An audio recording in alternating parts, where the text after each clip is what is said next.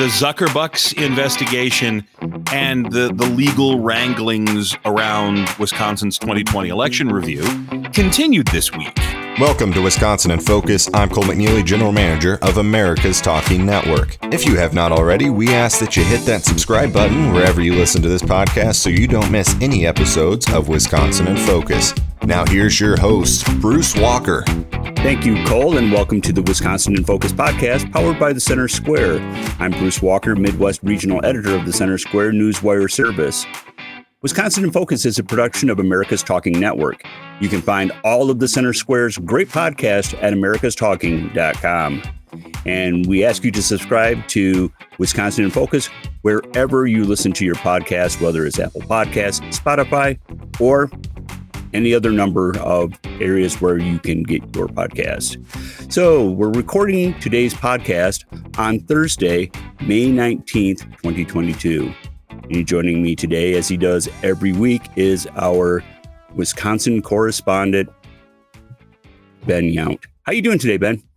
It is Thursday. The weekend is in sight. It's going to be a beautiful day today, but as has been the case all year, I've got baseball tickets over the weekend, and it's going to be less than 60 degrees. I can't catch a beautiful 70-degree sunny day to go out and tailgate. Though I have decided, weather be damned, I'm going to put on a sweatshirt and make pizza in the parking lot at American Family Field and enjoy my Sunday. Well, doggone it, that's football weather. That's not baseball weather. That's just antithetical to the American dream. I know. They're killing me here. But I'll be sitting here in August complaining about the heat soon enough. So that's the way that one goes. Well, how's your team doing this year, by the way? First place in the National League Central. They beat the Braves in a walk-off 11th inning home run victory yesterday. They're 2-3 games ahead of the Cardinals. But, as with everything with these small market teams, we have very, very good pitching on the days that it is good. We have very, very bad pitching on the days that it's bad. And our offense decides to take weeks off at a time. The Brewers will make the playoffs this year, but I don't. If those arms hold, they could be in a World Series. If those arms don't hold, it'll be one and done like it was last year. Oh, wait a minute. You can't talk about the World Series. It's only May. We're only mid-May here, buddy. Come on. Everybody knows that the Tigers are going to come roaring back. Everybody knows that. Been happening for years. Just let them get their legs under them, and then after the All-Star break, they'll turn it on. Right. Well, listen, let's turn the topic from the more important baseball to those areas of current events other than baseball, other than sports. And you've written a series of stories this week that, once again goes back to the election kerfuffle that is occurring in Wisconsin. And, there was a time when I was getting tired of listening to it, but now I am strangely compelled to check into this as if it were, I don't know, Luke and Laura and the soap opera of the century. Look, I was a Days of Our Lives fan, and Marlena and John Black are still going back and forth just like they did when I was in college. And yeah, the Zuckerbucks investigation and the legal wranglings around Wisconsin's 2020 election review continued this week, but it was not a good week for those who are challenging what happened back in 2020. The Thomas More Society has been very active in filing lawsuits challenging what happened, specifically challenging ballot drop boxes and the relationship between the Mark Zuckerberg funded Center for Tech and Civic Life, CTCL, if you ever see it written out. There are a lot of people who've just gone to the shorthand on Twitter, CTCL, and that is the Zuckerbucks group. Center for Tech and Civic Life spent $500 million nationally, almost $9 million here in Wisconsin on the Zuckerberg Five: Milwaukee, Madison, Green Bay, Racine, and Kenosha. And this case was in a Dane County court, and Dane County court is sort of code here in Wisconsin for liberal justices who are going to often side with liberal causes. So there was this expectation that, this is a status hearing. They're probably not going to ultimately prevail, but this is all headed for the Wisconsin Supreme Court. So you have to check the boxes. But the judge in this case didn't even let the attorneys for Thomas More get into their opening arguments before he was starting to question their filing, question their argument, question their sort of logic in the case. And I'm not a lawyer, nor do I play one on television, but I've covered enough trials in my day to know when a judge is slapping around a lawyer, and it was not a very good day for Thomas More. The judge, whose name is Stephen Elk, if you are keeping the scorebook at home. That sounds like a Monty Python sketch. Yeah, well, An Elk. It's not. It's spelled differently, but okay, no, not A-N Elk, A-N-N-E Elk. Okay, all right. But the judge broke this down and said that the Thomas More Society's argument is Wisconsin law does not allow for ballot drop boxes, period, full stop. Therefore, when Madison or Dane County chose to use ballot drop boxes in the 2020 election, they were breaking the law. And because Madison used $50,000 in grant money from CTCL to purchase those drop boxes, and because CTCL and some of its affiliates had as part of their election plan to use ballot drop boxes to encourage more absentee votes, Thomas More said that 50 grand is essentially a bribe. And the judge questioned, said, well, if these were allowed by the Wisconsin Elections Commission, and again, this is the heart of the question about ballot drop boxes, is election managers in Wisconsin said, yeah, sure, they're allowed. Even though state law doesn't allow it, the election managers specifically told counties and cities and municipal clerks that if you want to use a ballot drop box, you absolutely can. And so the judge asked the question that stymied Eric Cardall with the Thomas More Society. If these drop boxes were allowed by the Elections Commission, how can you then turn around and say that local election managers committed a crime because they were working off of the guidance that they were given? He also, the judge, said that it was ridiculous to think that the $50,000 grant was a bribe, that bribes generally require some quid pro quo or some benefit, just giving money to buy the drop boxes, even though there may have been some strategery behind it. It's a long way to get there to a bribe. Carl continues to argue, though, that, look, Wisconsin law is clear. The ballot drop boxes are not allowed. They were not allowed by law in 2020. They are still not allowed by law here in May of 2022. And the best line that Cardall had in the hearing was that Wisconsin elections work when everybody follows the law. And the law requires specificity. That the fairness of an election is that everybody's playing by the same rules. That it doesn't matter if you vote way up north or if you vote in Milwaukee, or if you vote in some rural county out in the western part of the state. The rules are the same for everyone. And that's why he continues to focus on the specifics of what Wisconsin law allows, as opposed to the guidance from the Wisconsin Elections Commission. Ultimately, this is going to be decided by the Wisconsin Supreme Court. And the Wisconsin Supreme Court is going to have to decide whether or not the Elections Commission was within its rights to allow for this guidance, or whether or not ballot drop boxes will be allowed. Lawmakers will very quickly handle this if there is a Republican governor elected in November, by the way. But we're still waiting for this big question of what will the Supreme Court say the law says about Zuckerbucks and about the ballot drop boxes. And until we get a ruling from the Supreme Court, or until we get rulings from judges in Madison and Waukesha that could compel the mayors of Madison and Milwaukee and Racine and Kenosha and Green Bay, plus election commissioners to testify, we just don't know. We're not going to have an answer anytime soon. But from the sort of first down and 10 view of this, or, to go back to our baseball metaphors, the first pitch, stepping in the batter's box to a 0-0 count. This was not a good hearing for the Thomas More folks and the people who want to challenge the 2020 election here in Wisconsin. In the broader scheme of things, I don't think anybody thought that they were going to win this case in Madison. I think all of this hinges on the Wisconsin Supreme Court at a date to be determined. So again, this one may have been a swing and a miss, but it does not by any way, shape, or form mean that the review is ended, the questions have been answered, and that the 2020 election is scot-free and in the past and nothing to see here. Don't ask any more questions. We're all good. Goodbye. Well, let's turn to something a little bit more, I don't know, it's legal oriented, but it's social oriented. And this is a story of yours that's been getting quite a bit of play, is trending very, very highly on the Center Square page. And that is our associates over at Will are defending middle schoolers. What did these nasty little junior high kids do?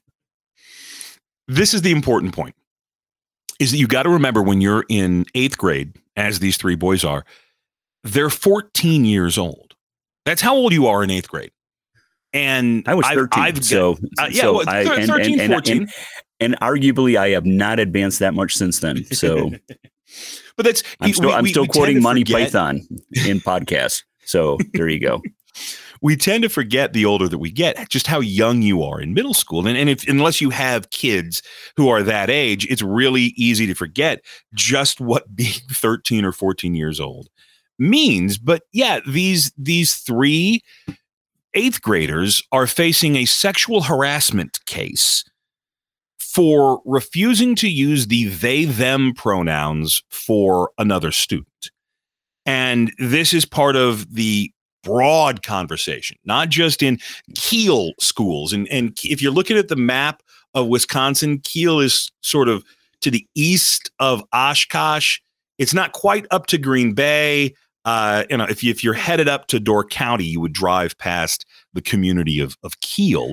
And so this is a smaller northeastern Wisconsin school. This is not the suburbs. This is not Milwaukee. This is not Madison.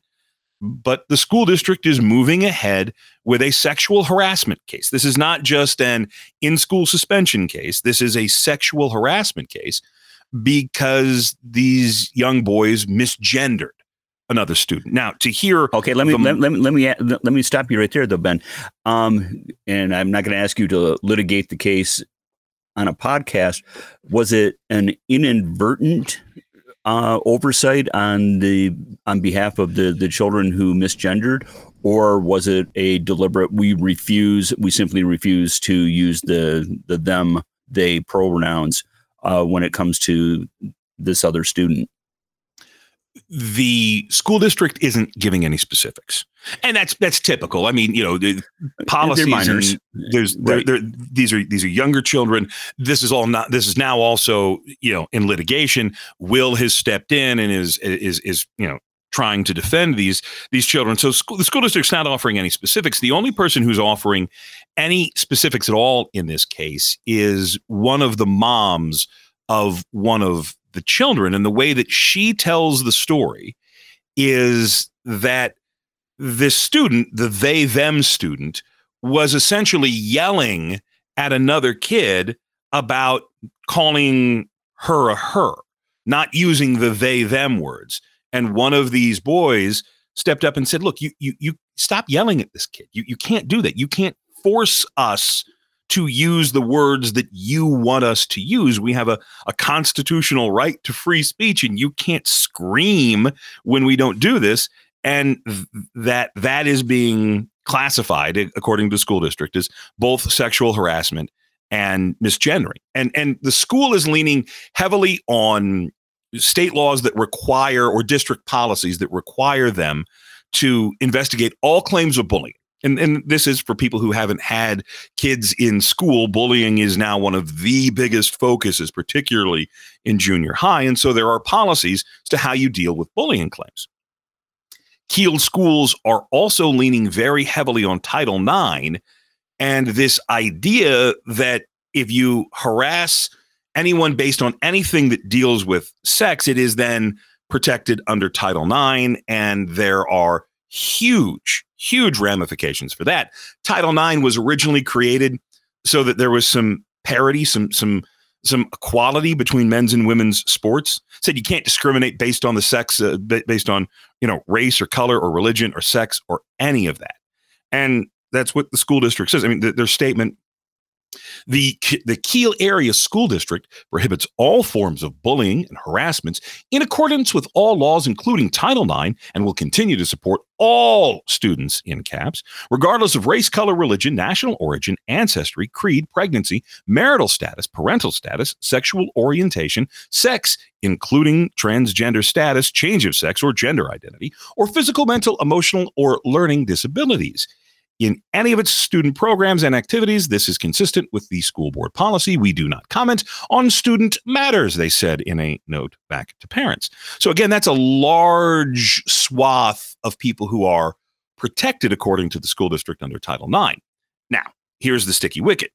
Will's Luke Berg correctly points out that when you say sexual harassment, the traditional definition of that has been squeezing somebody's butt, has been actual sexual violence, dating violence, sexual assault cases. It could be something other than physical contact. You can harass someone by absolutely, verbally, sure. The old days of hey, hot pants, why don't you come on over here and pick up the pencil? That is sexual harassment.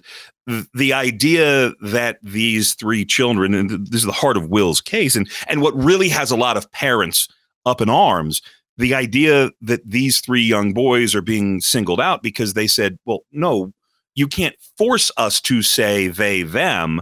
That's the stretch. And that's where there's no clarity about the law. It is very gray. Will has also filed a open records request in this case, and that's generally where the meat and the bone meet, right? That the school district isn't saying anything externally. What they're saying internally, those conversations, that stuff is all public record. And so we'll wait to see what happens there. But yeah, this is one of the stories that when you take a look at what has been trending just on Twitter and in the conversation here in Wisconsin, this falls under the broad headline of what in the world is going on in Kiel schools? Why is this a thing? And the answer to that really depends on your politics, really depends on sort of where you sit on gender and pronouns and what schools should be teaching and what schools are teaching. And you'll have plenty of people here in Wisconsin who applaud the school district for this. And you'll have plenty of people in Wisconsin who sit here and say, oh, my God, this is what public education has become. Oh, my God, Becky. Well, listen, I think we have time for one more story, Ben, and you just submitted the story and I have it here on my screen. It hasn't even gone online yet. It's so hot. It's not even off the press. So this is about charges from Milwaukee mass shooting seem to highlight more soft on crime failings. Elaborate. Yeah, this is the biggest story in the state of Wisconsin, that on last Friday, after the Milwaukee Bucks game downtown, as people were milling about and leaving, and our beautiful Pfizer Forum is just a couple of blocks from bar districts here in Milwaukee. And there's a beautiful river that runs through the middle, and Water Street is down there. There were a series of shootings, 3 shootings that injured 20 people.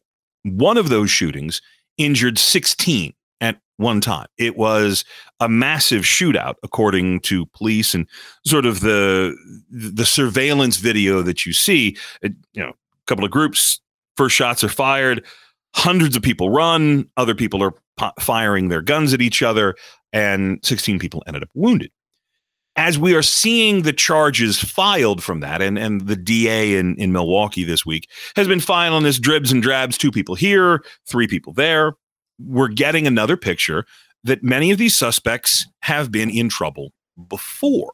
And State Rep Cindy Duckow, who's from Pewaukee, which is a sort of western suburb in the WOW counties here in Wisconsin, pointed out that you're taking a look at some of these suspects who'd already been charged with felony firearm possession or bail jumping. And bail jumping is the charge when you go to court for whatever case. They say, okay, you can go home on a signature, or in some cases, low dollar amounts, $1,000 or so. And then these suspects then go and commit new crimes. They don't show up for their old court date. So, there was an opportunity for the court to hold them accountable. They let these suspects go. And Duckow says, if you look at these charges, you're seeing the same names, the same people who are already accused of violent crimes, who are now being charged with this. And it is part of the ongoing criticism of Milwaukee County's DA, John Chisholm. I filed a story earlier this week where the Republican candidates for governor all said they'd fire him day one. And in Wisconsin, governors have the power to replace DAs. I don't know that it would change because voters would then probably elect someone who is similar. But in addition to her criticism of John Chisholm and Governor Evers for his crime policies, Representative Duckow said this shows the need to change the Wisconsin Constitution to deal with bail reform. And at the heart of this, there is a limitation in the Wisconsin Constitution, a provision, a feature, not a flaw, that requires every suspect in the state to be given the opportunity at bail. Doesn't matter what you did. You could burn a bus full of nuns or you could steal a Snickers bar. The Wisconsin Constitution says you have to be given an opportunity at bail. The Constitution also limits judges by saying you cannot consider their criminal past. You have to deal with each case individually. And what Duckow and many Republicans at the Wisconsin Capitol want is they want judges to get a whole picture. Yes, this person may have been charged with a fight, but this is a string of crimes that this person has shown they are dangerous, or this is someone who has repeatedly ignored court dates. Please set a higher bail, higher bond. And that's the debate. That's part of the debate. Governor Evers has refused to sign legislation. So there's now a constitutional amendment that would change the provisions in the state constitution. And the defense from liberal members in Madison, the defense from activists is that, look, cash bail does not keep dangerous people off the street. It keeps people who can't afford to pay to get out of prison off the street. And so it's framed as economic justice. But there were just 16 people shot in one shooting on Friday outside of an NBA game. And if it wouldn't have been for the shooting in Buffalo that killed 10 people, Milwaukee would be the talk of the nation right now. The mayor is scrambling, looking for anything to regain control of the city. There's going to be a curfew till further notice for young people in the city.